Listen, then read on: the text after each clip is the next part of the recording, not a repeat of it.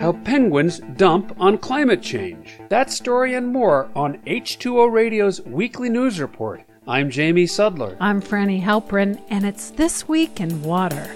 The federal government has proposed steps to address low water levels on the Colorado River. Last summer, the Bureau of Reclamation said usage would need to be cut by as much as 30%. Last week, the agency came up with two alternative plans to cut allocations.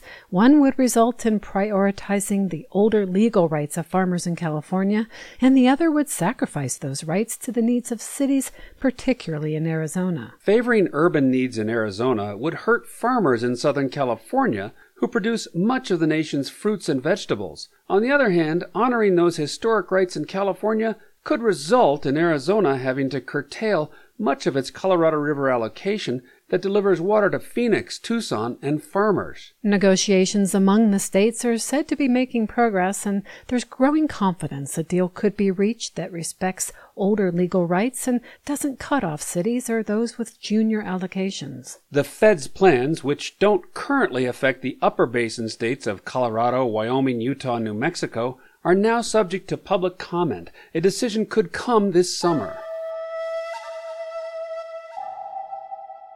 Last week, Fort Lauderdale suffered a rainstorm that dropped 25 inches of water in 7 hours. Government data show heavy rainfalls have increased by nearly 30% in the southeast over the past 50 years. Climate activist Bill McKibben noted that while the Fort Lauderdale event was a freak of nature, it was also utterly predictable. As the planet warms, the atmosphere can hold more water, and he warns that we are entering a phase of steep rises in global temperatures as El Niño conditions return. New research from the Lawrence Berkeley National Lab shows that by the end of the century, the biggest rain and snow days will be 20 to 30% wetter than they are today. Much of that increased precipitation will occur in winter. But a warmer atmosphere also causes more evaporation. A study led by Nanjing University in China shows that climate change is making summer droughts faster and more furious. So-called flash droughts, which come on suddenly, can kill large areas of crops, not only from lack of rain and snow,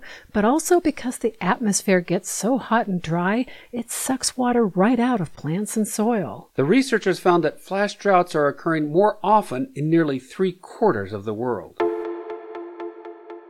Swimming pools and lush landscapes, the lavish lifestyles of the wealthy require a lot of water, and according to a new study, they do so at the expense of the poor. New research led by Uppsala University found high water use by the elite to irrigate gardens, wash cars, or fill pools are driving urban water crises around the globe, at least as much as climate change or population growth. The study focused on Cape Town, South Africa, where many people live without taps and toilets and use their limited water for drinking and hygiene. The researchers found that affluent households, which make up less than 14% of Cape Town's population, used more than half of the water consumed in the city, while lower income groups, which account for nearly 2/3 of the city's residents, consumed just over 1/4. The authors say that low-income households are significantly more vulnerable to drought and water crises than the elite, who can afford price increases and find alternative water sources, such as digging wells. The study said that more than 80 cities worldwide face similar water scarcity and equity issues, including London, Miami, and Mexico City. They add that while solutions to urban water use have focused on raising prices and finding more supplies,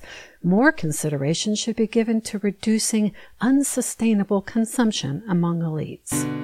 And finally, phytoplankton. The tiny ocean organisms are climate superstars for the amount of carbon dioxide they sequester from the atmosphere through photosynthesis. To grow, all phytoplankton need is sunlight, CO2, and a few nutrients in the water, including nitrogen, phosphorus, and iron. Most iron in the ocean drifts from dust on land, but not much ends up in the Southern Ocean, so any of the element there needs to be recycled. That task has largely been handled by a relationship between krill, tiny shrimp-like crustaceans, and baleen whales.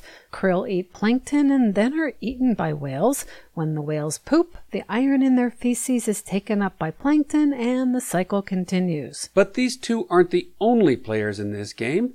New research shows that shorebirds play a key role in iron recycling, and in particular, penguins punch above their weight. Scientists in Spain used drone images to estimate the size of chinstrap penguin colonies in Antarctica and then calculated how much iron their poop, also known as guano, contained. The penguins also feast on krill and have been found to poop over 500 tons of iron back into the icy water each year. That might sound like a lot, but it's only half the amount from 4 decades ago, as the birds' numbers have plummeted due to climate change. Less penguin guano affects phytoplankton growth, which in turn will sequester less carbon and be less able to keep the climate in check. That means chinstrap penguins will take it on the chin despite doing their utmost to keep ecosystems healthy. That's it for This Week in Water. Thanks for listening, and we'll see you next week.